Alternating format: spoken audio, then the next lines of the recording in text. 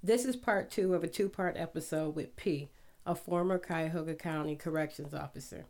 Let's pick up where we left off at in the hands of the men in black.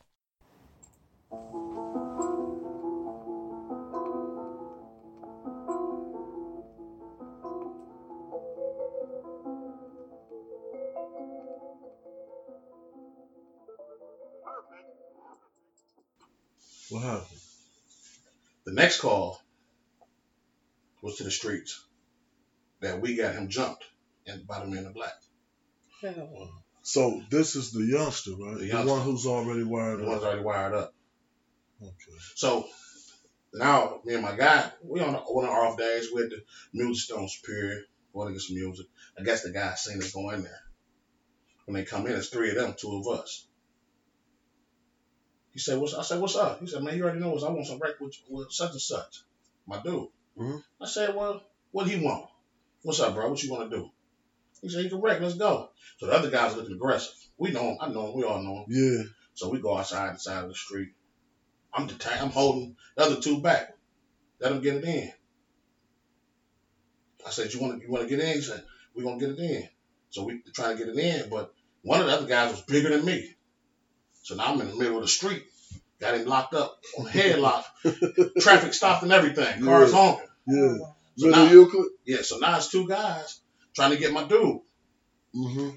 So I got to get up off of him. So I just hurry. I said, man, come on. Get in the van. Let's pull off. Boom. We out. So now it went to another level. It came to another level. Your job came home. Came in the streets. Actually, it came in the streets. And these dudes, they known for doing what they do. All right, I got to ask you a question. I don't know how long ago this was because you spoke on the Heartless Felons. This is an infamous gang that's in our prisons. It started in the juvenile system. Yeah. And I did 15 years. I watched this gang maturate. I watched this gang grow. Oh yeah. So I want to ask you, were they affiliated with Heartless Felons, or it wasn't that? It was a hood affiliation. It was a hood affiliation. No felon. It wasn't Heartless Felons. All right. So I mean, you came in. What time? What year did you start, Joe? 2002. Yeah. 2000. So I'm in the road. I just want to speak on the Heartless Felons a little bit. Yeah. So did you see, because they started as juveniles, I mean, they might have got cranked up around 96, 97. So was it a lot of them in the county? Well, yeah. Yeah, I mean, they actually did. They was younger at that time. Yeah, they was the young. OGs, the originals. Yeah. So because I watched them, I was in Trumbull Correctional, and I watched this gang grow. And I watched, a lot of the violence that we're seeing in our streets right now is, they got a lot to do with it, because I just, No, go ahead. Listen, one of my favorite pods to work when I worked there in the county jail, which was adult, was the juvenile pod. Now, we didn't have that many juveniles. We had a dorm that maybe had 10 cells for juveniles, and maybe 6 of them was filled up with a guy I had guys that was 11, 12, 13, 14 years old that was in there. It was bounded over from juvenile to the county because of their case was so extensive. Mm-hmm. So, but when I actually get to sit there and talk to these guys, all they want was love. All they needed was love. They needed a big brother. They needed somebody they could look up to. I swear, man, that's the same thing I got from these dudes. But that's why they heartless, because they didn't have no love. And that's that's fucking crazy you said that, because I build with a lot of them. I was on my 12th year, 10th year, but they was coming in early. But I had knew they was called the fam. I'm in the fam, you know what I'm saying? But I used to pull them to the side, outside of that, and build with them, because they respect that OG. You know what I'm saying? They were some good dudes, but they didn't have that father figure. They ain't have that backbone, and they like to build with me. You know what I'm saying? But they was some real good dudes, you know what I'm saying? And they was led astray, there, and they in the gang, but to say that, I want to say that to say this, because the crime rate increased out here when that gang got so big. And I contribute, I see a lot of the shit that's popping off, and I know it's from the fam. Yeah. And I had to say but the thing is now is, it's the feds came through and they got a lot of them off the streets, but at the same time, I guess whoever it is, they smarted up, and it ain't just gonna be we're not just gonna be blasting our name out there like that. Right. That's what gets you in trouble when you start advertising who you are and what you do. Mm-hmm. So it's probably somebody that's smart now that's running everything. You know what I'm saying? But they a lot of them only stick together in the joint.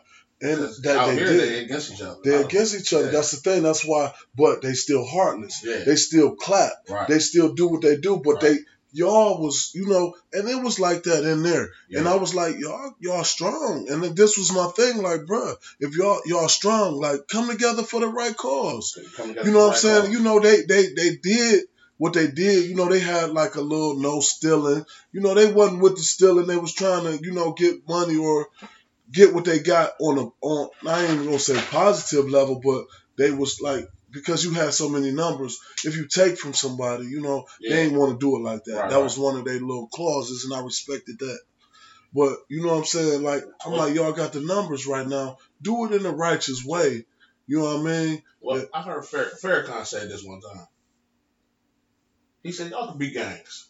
He said, but if you want to be a gang and you want to threaten somebody, if you want to threaten your own people, stand in front of these Chinese stores, these Arab stores, these Jewish stores, any other cultural store that's not black. Stand in front of those stores. If you see any of your people walking in those stores, you turn their asses around and send them to the black-owned store right next door. Preach. That's how you do. And what you do is it's what the Italians used to do. The Italians used to protect their businesses and get paid by the business owners for the protection. So if you got a black-owned delicatessen store next to an Arab store that sells the same thing they sell, lottery tickets, cigarettes, beer, chips, etc., and they selling it too, but everybody's going in because I ain't about to deal with no black man. You want to be a gang? Scare your people to the next door. Preach. Oh. Okay, my question. Based on your extensive experience as a CO and then just in general working in the criminal justice field, what advice would you give a new inmate, 2 parts, and a newly hired CO? Well, new inmate that's fighting his case or getting ready to go down the road, or it's convicted already, about to do his time. Both. New inmate that's fighting his case. My advice is to don't talk to no more inmates in there about your case, because they're looking for a way out. Okay. So if they can have any type of leverage to use against you, you may be able to key out if you don't tell them the crime you committed and how you committed it. Okay. So zip them lips. Stop talking so much. And don't talk to nobody but your lawyer. New correction officer? Well, before you do that, you said an inmate that's convicted. Yes. Well, I mean, all right. Time wise, if it's somebody that got life or is not coming home, or maybe he copped out to 20, 30 years because he knew that the other thing was the death penalty or something. Like, for some reason, he felt like he was guilty, because there ain't no way in hell I'm copping out to 20, 30 years and I ain't do it. And the death penalty behind it. I'm taking it to trial. I'm going to get found guilty, and I got a chance to come back and beat it on appeal. So the appeal will probably come before the death, the gas chamber. Okay. So, but educate yourself while you're down there. You got to take it at school. You know what I'm saying? You got to take it to school, because I've seen some guys come in from the streets that wouldn't work a job, period. They wouldn't work at McDonald's. They wouldn't work at the grocery store, nothing. But they'd get on that child cart and push the child cart and feed 200 guys 3 times a day just for an extra meal. Not no pay. Wow. For extra meal. So you won't do this for $9 to $10 an hour, but you'll do this for an extra serving of sweat meat. Wow. My thing convicted. If you convicted and you going down the road, I feel like do everything you can do to better yourself. You know what I'm saying? Like if you convicted, like he's saying, like, you know, if you learn something off that child card, you might come home and get a food truck. Yeah. But if you learn how to cook this or that, you know what I'm saying? Because the worst thing they did, like, I couldn't pick up, all right, y'all know my situation, but the thing about it is the way they got it set up is you have to be 5 years to the streets before you can attend college in the prison. When I was convicted, I had 15 years. I'm a fucking porter for 10 years waiting to go to college. You know what I'm saying? I'm a porter working in the child hall. I can't get a trade like my man said. You know, I can't pick up a trade. So I'm educating myself. I'm staying in the newspapers. I'm staying close to the shit that, you know what I'm saying? Because like they not offering it to you because the way it's set up is the re-entry system. You have to be 5 years to the street. Yeah. What about people who's convicted doing 20, 15? So they got to do 15 years first before they can. Yeah. If you got college. 20 years, you got 20 years. You got to do 15 of that. Now your last 5, you can go to college. Well, you know, that is hectic. That is hectic. You got to wait if you 5 years to the street in order to start a college degree while you're in the joint. But those first 10, 15 years before, or whatever it is, like you said, before the 5 end, to go to college to actually get your paper. Mm-hmm. Man, you know, self-education is powerful. It's powerful, but Dave, see, the thing is, my dilemma was, you know, I'm interjecting, you know, this your interview, but I'm feeling it a little bit. No. All right, so look, I'm fighting my case. Still, I'm trying to get a pill. I'm doing 15 years. I didn't exhaust all my remedies till 9 years in. I'm being a lawyer, not a lawyer, but I'm telling my lawyer or I'm telling everyone what to say. These remedies wasn't exhausted. So you know, my homies, they got 2 years. They on the pull-up bar. I ain't trying to work out. I'm trying to go to the law library. Yeah. You know, they working out, trying to get their bodies shaped. Because they know they about to touch down. They want that glow. They want that glow. Yeah. But my glow is like, I can't, you about to go home. I got 15 over my head. Yeah. You know what I'm saying? So, like, I'm in the law library. I can't worry about physical fitness. Right. You know, I'm getting mental fitness doing all this stuff. Yeah. You know what I mean? So when you in the law library, let me ask you this. You in the law library, you got 15 years. Are you in there to fight an appeal?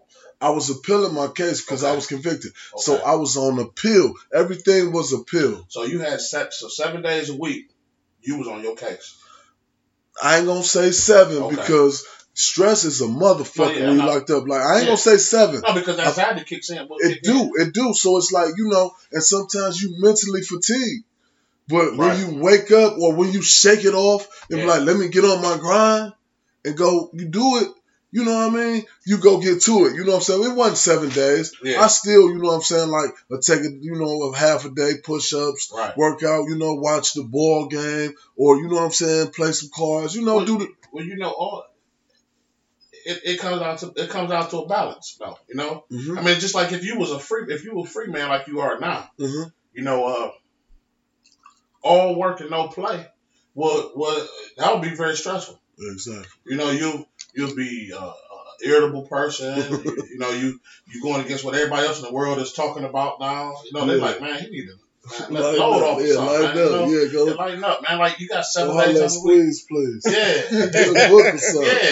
Get a book or something. Yeah. So you know, you got to change. You got to have some fun for yourself sometimes, man. Exactly. You know, okay. I don't 5 days this week. I done read 3 law books. Exactly. My brain is I'm ready to spill all this out now. He get it. I'm ready to spill it all out. You know what I'm saying? You get it. You know what I'm saying? But your opportunity ain't came for you to spill it out. So now you want to add more because you're excited about the knowledge that you learned. You know what I'm saying? Like that. So you talking to your homies about it. They listening to you, but they're like, hey man, you want to go make this break, man? We about to go over here and get in the pull up, like you said, like, because now they're like, man, this nigga here, he come talking about this law shit again, man. They're talking about, you know, I'm talking about it's something you're excited about though, and like you said, because you said 5 years in, now you want to go to school for this. Yeah. Because because your personal interests have turned into a hobby now. Yep. You know what I'm saying? It turned into your hobby, and when you can turn a hobby into work, it won't never be work again. You'll do it for free. That's deep. And you was doing it for free. Yep.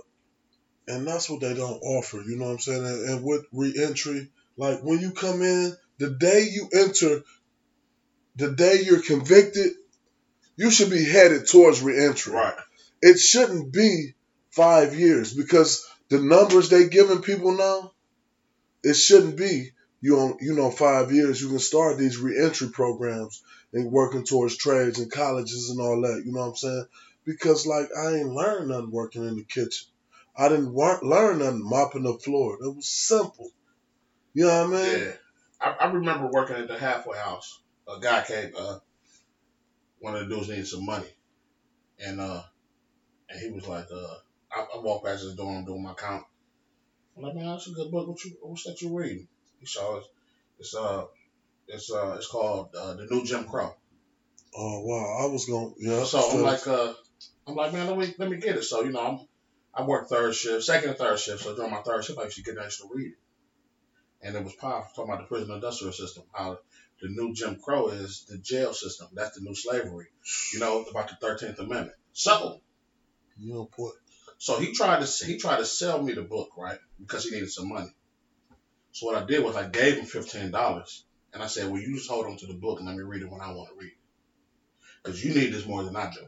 Right. You know what I'm saying? I'm not in there. You are. You try not to go back to it. You know what I'm saying? So you keep this. You could have showed me your Black Man magazine. You know what I'm saying? You ain't get rid of that one. You know what I'm saying? Yeah. So you got to understand what you get rid of, right. what you need to offload. Okay. That's the one to keep. You just dump the smut. Yeah. You could have dumped the motherfucking girls. Yeah. Okay. Yeah, that's real talk. And you definitely coming on. We doing a podcast on the new Jim Crow. Oh, yeah. We're gonna do one on the 13th. It's ironic that you spoke on it because you're gonna have to sit in. You're gonna have to build with us because we're gonna line all the squad up. You know, the intellectuals. And we're gonna build on that 13th, and we're gonna build on that new Jim Crow. I first learned about that new Jim Crow from I had to give him a shout, but Pastor Vernon, he came down to I was in Trumbull Correctional Institute, and he put me on to the new Jim Crow. Mm-hmm. You know what I'm saying? He from down the way. You know what I'm saying? He's a pastor, Yeah. It's a 50-50. Making some moves in the hood. Making some moves. Yeah. So, and that's not easy. So you know what? With the new Jim Crow, you got a lot of guys that don't know what the old Jim Crow is. So that's the old Jim Crow must be elaborated first. And I was listening to a quote I heard. You don't know that you're in chains until you go to move. Oh, yeah. Wow. Yeah. So that, I think, ties into what you said with guys who don't know. You don't know. That's crazy because, the new Jim Crow, you know what I'm saying? Like, people who are not working for themselves, like, sometimes I feel like I'm in chains at work. I feel like I'm on a plantation, how I get treated. I don't care a wage or nothing. Yeah, but you Nat Turner, though. You already planning your escape, though. And you are flat. You know what I'm saying? Love this guy. You Nat Turner. You planning your escape. And I love Nat Turner, yeah. We always had to start off on that plantation. Straight like that. You know what I'm saying? That's what we was brought into. Mm-hmm. But if, when they ain't looking, that's when you're looking in that book reading. Yeah. And that's where it's going, man. I'm gonna give them a few more years, and then it's a wrap. Like, I can't do it. But you gotta have that same mentality you had, like you said. You working on your appeal. This your appeal. You back doing 15 years right now. Yeah. You know what I'm saying? So now you work on your appeal. So when it's time, like, man, let's go kick it, man. You know what, man? Yeah, I gotta get myself together. together. Man, I don't even want to kick it no more, man. He wanna try to find a way out of his job. Yeah, Okay. That's a bad thing. It's not because that's what we gotta be heading towards, self-employment, and that's what we're doing here. You know what I'm saying? On my first case, you know, I'm happy the brother P showed up. Oh, this is a great feeling. I'm like, you know, I ain't gonna say my nipples hard, but I'm feeling the movement. This is good. Let me tell you something. Rob, I'm gonna tell you something, man, and I'm gonna tell anybody that's listening this. I tell my son, he like play video games and things. I play video games. I like playing games too. After I'm done working, but the average person has one of the smartest things in the world in the palm of their hands. I ain't gonna say 24 hours a day, but as long as they walking around, that boy ain't leaving out their hands or their back pocket. Some people pay anywhere between $50 to $100 a month for that device. Some people is struggling to pay that bill when it's due, which is that smartphone. Mm-hmm. I know some people that pay $50 to $100 a month for that smartphone, but don't make a single dime when that phone rings. But I know some people that makes thousands of dollars at a time when that phone rings. This is your office right here. This is the overhead. A podcast can be recorded from this thing. Absolutely. An application can be built from this thing. A job can be started from this thing. I was in class, right? I come home from the joint. I'm in class. This dude, damn, I can't think of his name. He a rapper. He renowned in Cleveland. Connie's son. Connie's son, my boy, Los. I go to college with him. That's Los. Old girl say, you know, we was talking about, it was the first day of class. He say, because I could have stole this. You know, I stole it. I said it before, but he was like, how can you be done with a smartphone? Man. Because she was like, how do I do this? How do I do that? And it was like, it's in the palm of your hands. You know what I'm saying? And he said he was going in DHs, everything. I talked to the guy, you know what I'm saying? You know, when I build, you know what I'm saying? Like when I said I want to have you on here. I've seen him come through the county when we was younger, right? Yeah. And the man he is today is not what he used to be. And that's what it's about. He was a problem. That's what it's about. That's what my first case is about, Dad. But he himself, I seen him when he come in. He was a problem. And then when I was working at the Halfway House, I was working there, he come in, he bringing his partner some tennis shoes and some money and some stuff for, that his dude just came home. But the guys that was in there coming home was running around the front area and they was acting wild. Now his voice was loud, but he told them, he said, hey, they said, y'all got another chance at life. Look how y'all acting. He had it then. It messed me up when I heard him speak like that because I ain't seen him in years. Though. Yeah. So my second part of the question that I'd like to come back to, advice for a new CO, somebody that just got hired as correction officer. What are you doing it for? Why are you here? If you're here for the money, find another job. If you're here to help people, then you're here for that. There's a lot of correction officers, like I said, it wasn't for me. I was there for the money, which could have landed me in jail or dead. That's ironic. So, it goes back to this. Okay, new CO. But I'm gonna just tell you what I see now.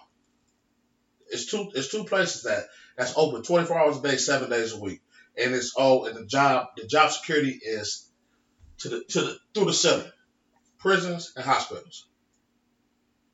I see a lot of women going to school to be nurses, right? Mm-hmm. But I only want one particular woman poking my veins. The one that cares about you. Not the one that says, oh, a nurse make $25 an hour? I'm about to do that. No, it's not about the money. It's about helping people. Right. So, back to the correction officer is this. Most of the correction officers you see in the news now, on camera, getting in trouble for beating up guys, were being bullied in school. They're abusing their power because they can't do that if they see the guys in the streets. Right. They were the ones being bullied before. Now they taking what happened to them and do it on other people. That don't have no control over their situation at the time. Mm-hmm. See, and those are the guys that they don't live on St. Clair, Superior, Huff, down the way, Harvard, Kinsman. They live in Parma, North Olmsted, places like that. So they're not going to bump into these guys in the malls or at the gas station like we do. Mm-hmm. I'm getting off work at 11:30 at night with my uniform on at the gas pump, and I see guys all the time. P, man, what's up, baby? I just got out. I said, I know I ain't seen you down there. I ain't been down there in 10 years, right? Mm-hmm. So I was, everywhere I go somewhere, I be at the restaurant or something, I see a guy, man, P, you ain't down there no more? I said, no. He said, man, I sure do wish you was down there. I said, why? You ain't even in there no more. Right, right. Man, what you want me to go back down so you can come back down?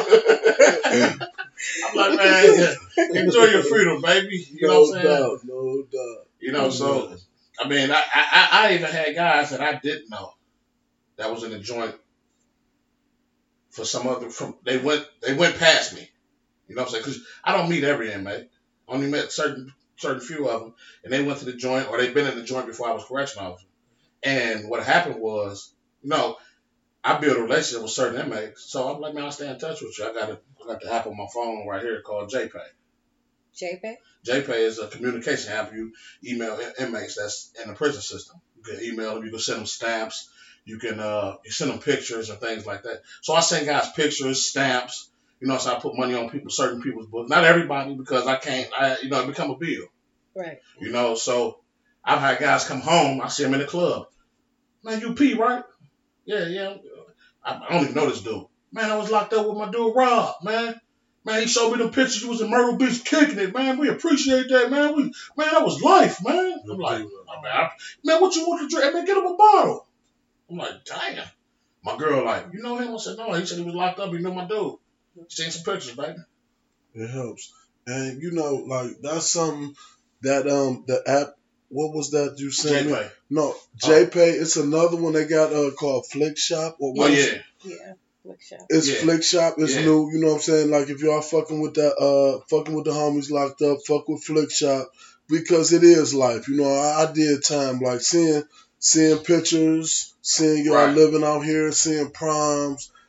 Seeing your kids grow up, fuck with the guys that's behind the walls.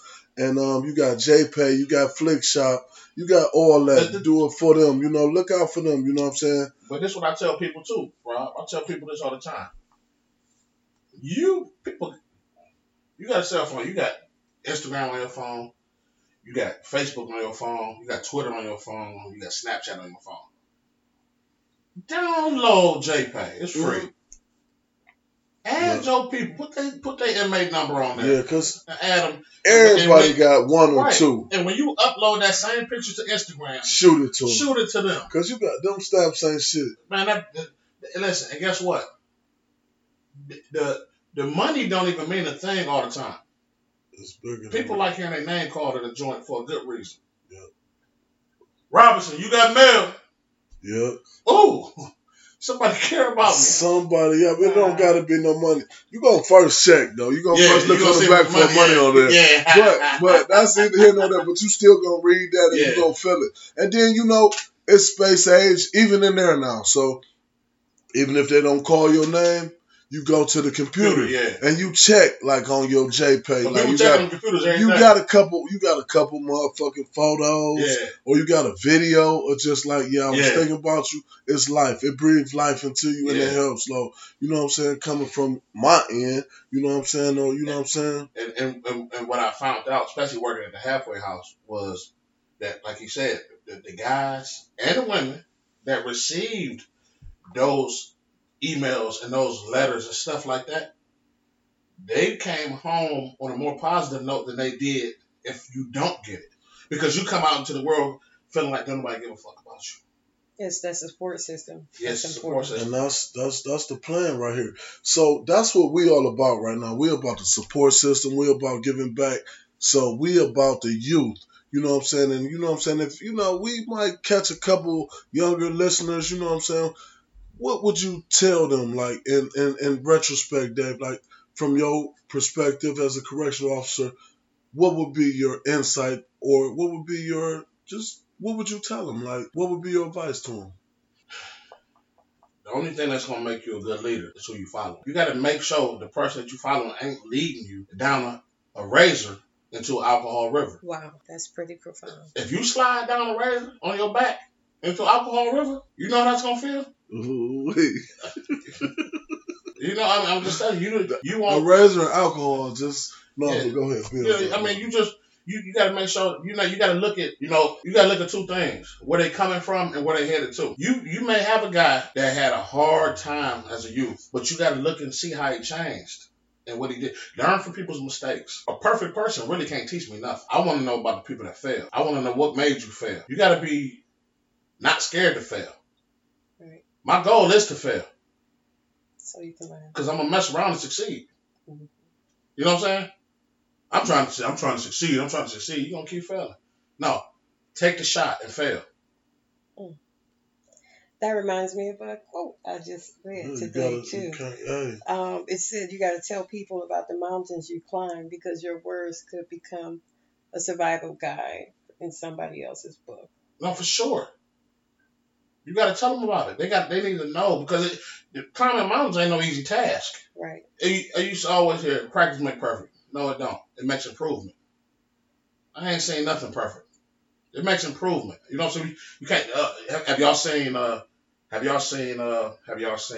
Killer Mike's special on Netflix? I have. Yes. Yeah. Oh man, it was powerful. When he went to the elementary school and he told he asked the teacher. He asked the principal, "Can I talk to the youth?" She said, "What can you talk to them about?" "I want to talk to them about jobs and things, what they want to do when they grow up and things like that." The principal told him basically, "No, you need to go talk to the people, the older people that can't find the jobs and stuff now." He basically saying, no, the reason they can't find it now is because nobody reached them when they was this age. You got to start right here. It might be too late for them up there, even though it's never too late. But you want to, you know what I'm saying? Facts. Wow. Well, thank you so much. No, thank you. We ain't wrapping this one up. We're not. He ain't got to go nowhere. Yeah, We're going to have another drink. We're not wrapping this one up. I'm going. I got to look. Whatever y'all want. No, we're going to keep this one whatever going. Y'all want. You always talking organic, and we're going to get organic. Yeah. We're gonna because hey, you know what? I mean, because it could be a part 2, 3, 4. This, I mean, and exactly, like we're gonna look forward to having you on here. You know what I'm saying? This is my first case. We brought it back a little bit. He got into a little something, but he didn't catch his first case. This guy, you know what I'm saying? This is a good friend of mine. I was so close many a time. Yeah, and you gotta big that up. You know what I'm saying? Because everybody, you know what I'm saying, don't escape it. We deal with felons on here. Like we've dealt, all our past episodes, everyone has a case. Right. You breaking the barrier right now, you know what I'm saying, because of, you know what I'm saying, everything that you got going on. And at the end of the day, we like to bring it back around to where you are in your life now. Right. So, outside of you being a correctional officer, you have other endeavors that have succeeded, right? Oh, yeah. That's why I ain't got to do it no more. Exactly. So, we want to give you your props for that. You know what I'm saying? We have to. Yeah, it's mandatory because that's the reason you're here. Because you didn't catch your first case. You dealt with the inmates. You did a lot. You know what I'm saying? We thankful for having you here on our podcast. And Rob, I'm gonna tell you something, man. I was when I talked to my dude the other day. We was talking about gun license, right? Because I guess they changing the law now to where you don't have to have you don't have to have a gun license to carry a pistol. Mm-hmm. But you can't be a felon to have it though. Okay. So say for instance you don't have to go to school to take the class, but you still carry it, but it has to be seen. So you got to walk around looking like a cowboy. Okay. They want to know you got it on. So go back a little bit. So you saying if you don't have what? If you have a felony, you can't have a gun. Period. Okay. But if you don't have a gun license, you can still carry. But it has to be seen. Okay. So you have to have it on the holster that's outside. See, because the police, what they want to know is that if you got it on you or not. Okay. I got my license. So every time I get pulled over, What I do is I tell them, hey, listen, I'm licensed. Excuse me. I'm licensed. I have it on me or I don't have it on me. And guess what? That done got me out of plenty of tickets. You know why? Mm-hmm. Because now he's relieved. Mm-hmm. My father was a police officer. I can't relate to all these cops that's killing people for no reason, especially the white cops. But I can relate to what he told me. He said, son, it felt so good to make it home to y'all at night. Because when I pulled the car over, I didn't know when I walked up to it whether they was going to shoot me or not. Wow. As a correctional, when I was a correctional Wow. officer, I was a correctional officer, he was still a police officer, Cleveland Heights, right? Mm-hmm. I'm working in the dorm. And he worked first shift at the police office. I worked second shift. So I go to work about 5 o'clock in the evening. I'm there at work. Guy come in, a new commit. That's what the inmates is. The new commits. They come in and new commits. Come in with their little blanket, they wrap ups and everything else. He look at my name. He gonna say, P. I said, yeah. He gonna say, your father. He said, you know somebody working such and such. As a police, I say that's my dad. He gonna say, that's your father. I said, yeah. He gonna say, man, do you know he took us to Angela Mills Pizza before he brought us down here? Oh, wow. I said, yeah. So, the guy got to know me because he wound up doing about 5 months down there. Mm-hmm. He gonna say, man, I see where you get it from, brother. Wow. Like, I said, no, because, the one reason I'm not down at the jail no more, and I'm not going to go into those facilities and do that anymore, is because I can't do my job effectively. For one, it's not my rules to be made up to how to rehabilitate these guys. Mm-hmm. So my thing, what I know and how to help them is going totally against what they want to be taught to these guys. Okay. So, and then another thing is if you're an inmate and we give you your meal at 5 o'clock in the evening, and on your tray you have some meat, some potatoes, some grains or like string beans, and maybe some cornbread, and then they give you say a piece of fruit and maybe some cookies, right? You eat your meal, but you save your fruit and your cookies for a snack for later on at night, because this is the last meal until 6 o'clock in the morning. You may be a person that don't have any commissary at all. So now my job as correction officer, what they told me was to do is 30 to 40 minutes after you serve them their meal, you got to go in their rooms and make sure they're not hiding any food nowhere. Oh, wow. So now I'm taking food out these guys' mouths, and all they're trying to do is just survive for the night. Wow. So when you said that what they want them to be taught goes against what you would like to see or what you would like to see happen. So Yeah. I guess my question is, what would you change if you had the authority, if you was the warden of the prison? What would you like to see change about the culture, the facility? Well, coming home, all right, not the county's part, but the rehabilitation part, coming from prison, or even in the prison system, once you're convicted. Most felons have an entrepreneur mindset. They're not. The only reason they're felons is because they went against the laws that somebody else made up. No, on a deeper level. They want to be their own boss, and they have been their own boss, but you're just doing it the wrong way. You got guys that's going to jail for selling some crack, because it's available, and that's the way to make some money. But just me personally, you give me some Vaseline, I'm gonna find a lot of ashy motherfuckers and sell it to them. Wow. Give me a case of. Let me find a good case of Vaseline. 100 jars at a good price, at about 69 cents a jar. Guess what? It's gonna be $1.69 for me. And that's the entrepreneur mindset.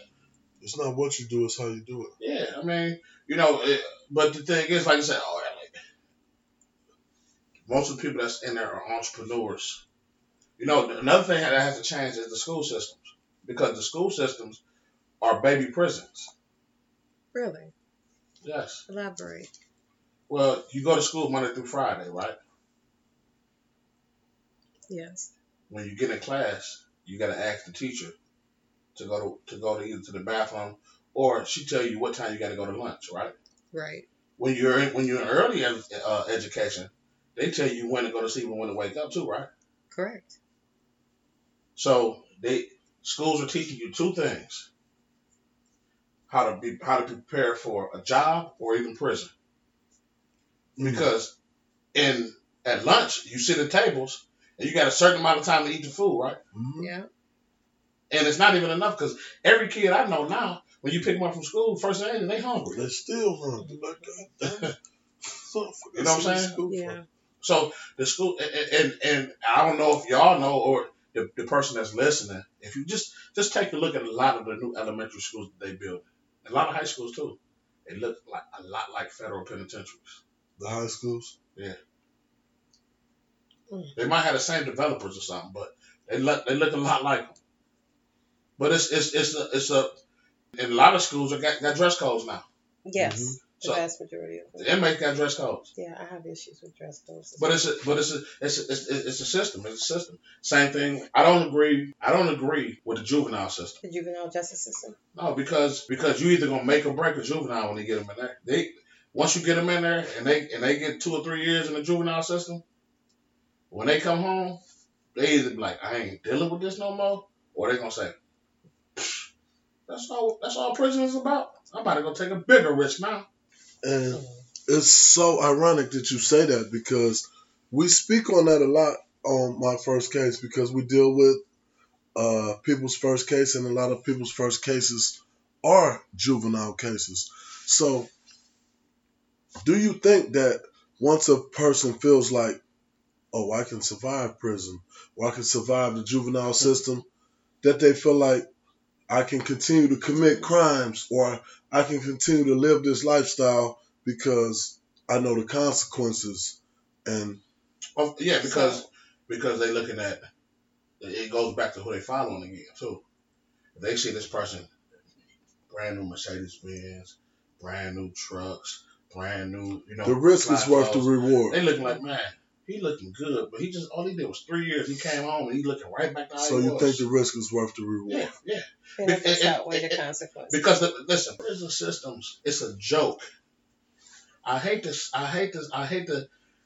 not against my fellow inmates, and well, not my fellow inmates, but because I love a lot of the guys. I love a lot of my dudes that's locked up in real niggas, like real, yeah. So I'm not against them. I'm not. What they doing, like what they doing, like they in there. And they don't have a lot of trade skills or whatever. Like, but the thing is, some niggas, all they know how to do is sell dope. Like, let's not, like, we're in the organic field, right? Yeah. Yeah, we passed our threshold, so we talking organically now. Yeah. All right. But let me ask you this, though, Rob. You did 15 years in the joint, right? Yeah. Imagine this. Imagine if they took away, in the prison system, imagine if they took away phone calls. Imagine if they took away visits. Imagine if they took away a lot of the privileges that you have in a joint. Man, you're not going back? No. If you know you can't never get a visit or never get a phone call home, when you go back out into the streets, you're going to think twice about making that mistake you made, because prison is, they're making it comfortable for you in there. And that's where I'm at now, Dave. Like, you know, it got tough, but like, you know, like when you see like your people start getting older, your kids get older, like you start missing milestones in people's life. You don't want to sacrifice that again. But you know what I'm saying? And one of the best, and right now, like you said, you missing the milestones. They're getting older. But only thing that keep you sane is because every now and then they can come see you. Yeah. Or you could talk to them every now and then on the phone. But if they took all of that away from you, you gonna think twice about going back in there again. Hell yeah. And you don't have dudes like that. I heard they got iPads and stuff in some of the prisons now. They do. iPads and video games. All you can watch all the movies and TV shows and stuff in there. Like, I mean, it was a guy that I came across when I was working in the county. No, the halfway house. He was a foreign guy. I think he was from he was like a Russian guy. He had or Ukrainian or something like that. But he was laughing. And he said, "Man, your prison system a joke." Oh wow. Let me tell you. So I don't know how many of y'all are familiar with Dr. Issa. You heard that case? Issa. Yeah, I think he's from Israeli or something. He had a serious case. Okay. He came down to Trumbull where I was at. You know, like you said, when you're fortunate, you can bribe. You know what I'm saying? Certain. If you got the money. Right. So he kept marijuana. You know what I'm saying? Okay. You know me being me. You know, he was a high profile case, but he kept marijuana. And he liked it how I moved. Yeah. He had caught like maybe 30, 40 years. He was a doctor, and I don't know exactly his case, but like, damn, I kind of got mixed up. But long story short, we vibed. We got a bond. You know what I'm saying? But he was a real live doctor, but he was from Israeli. But we used to smoke marijuana. We used to talk, hang out. But I ain't got lost. We were talking about the prison system, how it's different.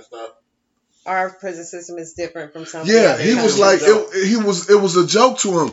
He had these hiding spots for his weed. He was like, "Oh, this is a cakewalk." You know, the men in black, the SRTs, as we spoke on earlier, they would come through, and he would be the only one with weed after that. Yeah, you know what I'm saying? He didn't go to hole. He was like, "Oh, it's a joke." He found ways through the system because it was so sweet to him. As according, like, we had actual toilets, and what they had in Israeli or whatever, they had dug up ditches where you had to defecate. That's the word for shit. Yeah, they had to shit and like ditches and all that. They was like, this was luxury to them. Oh yeah, you know what I'm saying? So some guys is like they really really comfortable in these situations. And that's what.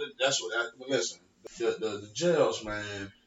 They're more. I already just say federal though. I know guys that went to places where they had prisons that didn't even have gates up or fences up. Right. They were able to walk off the campus to go wherever they needed to go. Like man, it almost made me want to take the chances. You know what I'm saying? Because I mean, you making much money on the streets, and it's like that's the risk. Like, okay. It's enticing. It's for sure you do. Yeah. It's enticing because you got guys coming home and telling you how simple this is. Yeah. I want you to come home and tell me like, man, that shit was hell. It was hell, like, man. Fuck the shebangs, fuck the breakdowns. No, ain't none of that. You don't get no commissary, nothing. Yeah. No commissary, no phone calls, and no only phone calls you get is lawyer calls. And no visits. Oh, that's hard. Lawyer visits or visit from your reverend. That's harsh. You're not going back to jail. No. You're not going back. And over in Libya, where Gaddafi was the king, they killed him because they said they didn't like the way he treated his people. Right. But Gaddafi, his laws he lived by his Quran. And his Quran, his God, Allah, he basically said, it's an eye for an eye, tooth for a tooth. You get caught stealing, we cut your hand off. You get caught lying, we taking the teeth out or tongue. You get caught killing, you get killed. Eye for an eye. Eye for an eye. Yeah. So the crime was below the ground. There was no crime, if crime at all. Because of the punishment. Because of the punishment. But with the crime, what he accommodated for his strict laws, which he carried out by his God, was free healthcare, free education. Nobody was homeless.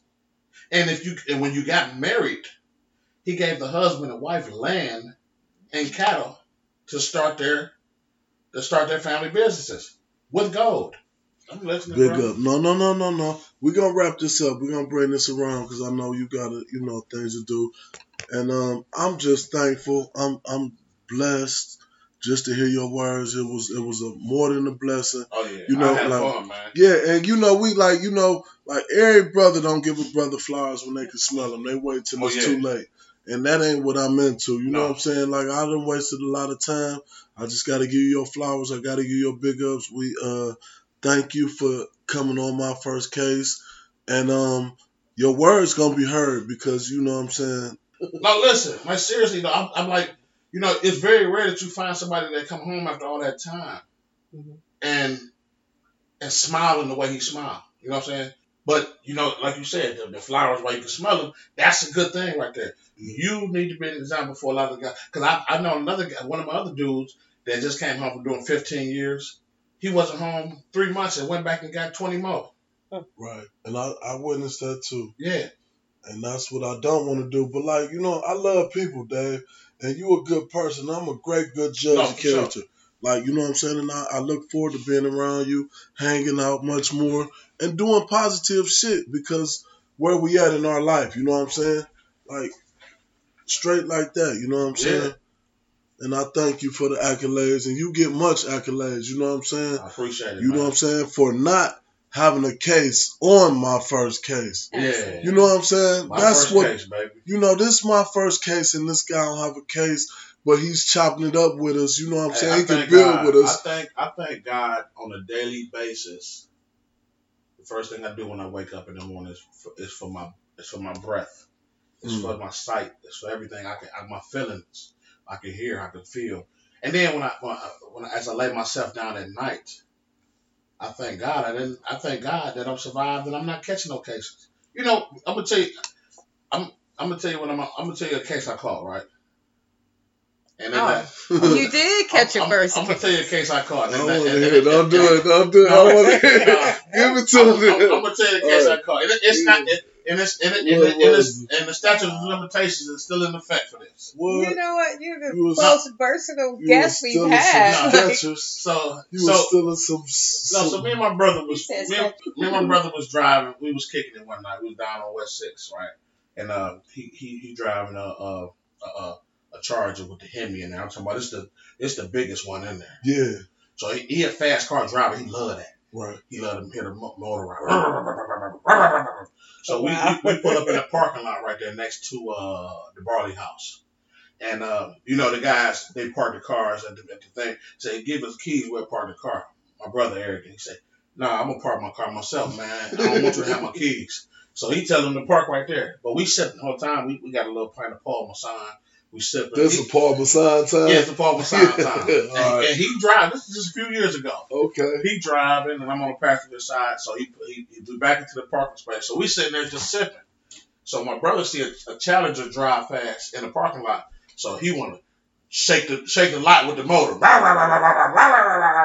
So we sipping, we just laughing. And he's like, that ain't got no Hemi in it. That ain't got no Hemi in it. Next thing I know, he gonna that we look up. Police lights right in front of us. I'm like, oh shit. I said, I know he ain't got no license, right? Bro, ain't got no license. He got no license. Okay. So now, that's probably called search the car. Now we got this liquor in here. So we got 2 cups full like this. Both cups full of that. Of the Paul, yeah. With a Parmesan bottle in the car. So I'm like, give me your cup. He said, what you gonna do with it? You gonna drink it? You gonna drink all that? I said, now give it to me. So I drank. You downed it? Did you take both cups? No, I downed mine. All right. And I took his cup and I poured it into the floor. He gonna say the carpet. I said, man, fuck that carpet. Right, yeah. So we still got the whole other bottle. So I got the bottle. I'm trying to fumble with the bottle and pour that out too. Now, by this time, the police officer was up on us. So I had to just drop the bottle because I didn't want him to think I was reaching for a gun. Okay. So put the bottle on your side of the seat? It's on my side of the seat now. So all I told him, I said, I'll take the open container. Yeah. You know what I'm saying? Because they're already probably going to give you some issues by not having a license behind the wheel. So you can't take open container and the license. Now you got a DUI. Yeah. So they pull us. They pull it over. They want to take him to jail for child support plus the driving under suspension, and they give me an open container ticket. So I said, man, you didn't. Did you have to go to jail? Excuse me. Did you have to go to jail that night? No, he said you was lucky. Okay. He said I was lucky. I had my Finish license. Finish up. So I called my lawyer. That Monday. I said, hey, I got this overtaken. This and nothing. He was like, what was you doing, Dad? So he told me. I guess he said I can get up to 6 months or whatever the case may be. I'm not sure what it was. So I'm like, I'm taking that to trial. Mm-hmm. So we in court. He said, you sure you want that? I said, yeah, because I ain't want none of that shit on my record, man. Right. So he like, all right, we're going to take the trial. So whose was it? I said, man, we gave my dude a ride home. He was drunk as shit. He couldn't drive. And he left his bottle in the backseat of the motherfucking car. Right. So we in the courtroom, and the judge looking at me, and they laughing. Everybody in there for traffic tickets, like, they said, you really going to waste our time taking this to trial? Yeah. I said, yes. I mean, what you mean? Y'all going to waste my time in 6 months of my life if I got to go down for this? So I said, my lawyer is my dude I went to school with. He a magistrate in East Cleveland. He like This case was caught in East Cleveland. No, it was downtown, but he just. You went in Cleveland. He went in Cleveland. He's still a lawyer all over, but he's a magistrate. So he like well, Dad, I got some good news and bad news for you. I said, what's that? He said, depending on which one you want first. I said, man, give me the bad news. Maybe the good news can sugarcoat the bad news. He said, well, the bad news is you owe me $375. the good news is your case dismissed. Straight like that. Thank you. I take it. And that was my first case, baby. My first case. Great outro, y'all. Yeah. Thanks for fucking with us. My guy P, good looking out, man. You coming back. He coming back when we do the 13th. He definitely going to be on the panel. I'll be back. And this is my guy, man. It's much love. We're going to wrap this one up. My first case, man. That was real. It's always real when I fuck with you, though. Yeah, already, man. Come on, computer girl. Get us off Thank of you this so air. much for coming on. I learned so much. Knowledge is definitely power. And I feel empowered after this interview. It's so in-depth. Thank you so much. Thanks. My final thing is give your guys flowers when they can smell them. Like, don't come to the funeral. Like, we here now. Give it to them now. You know what I'm saying? Like, it ain't dick riding. It ain't nothing, you know. When you got authentic motherfuckers, you got to show them love. Yeah, because ain't no sense of me dying with the flower. The flower's going to die too. You might as well give them to me while I can smell. Straight like that. Yeah. And if you got somebody that's locked up right now, show them support. Yeah, love them. When they come home, it could be, you got to understand, them people were smart when they went in.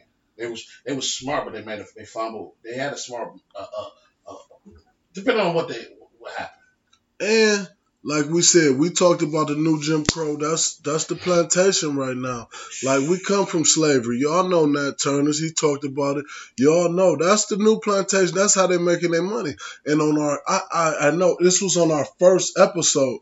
I told you Michael Jordan invested in prisons, and you was like, what? I said it's kind of smart actually, because I mean. Why not go with a bread at? Bob Barker did. Yeah, this is a wise investment because we talk about this. What we do over here on My First Case, we bring up the recidivism rate. We tell you a motherfucker, like, if you do the numbers, we crunch the numbers.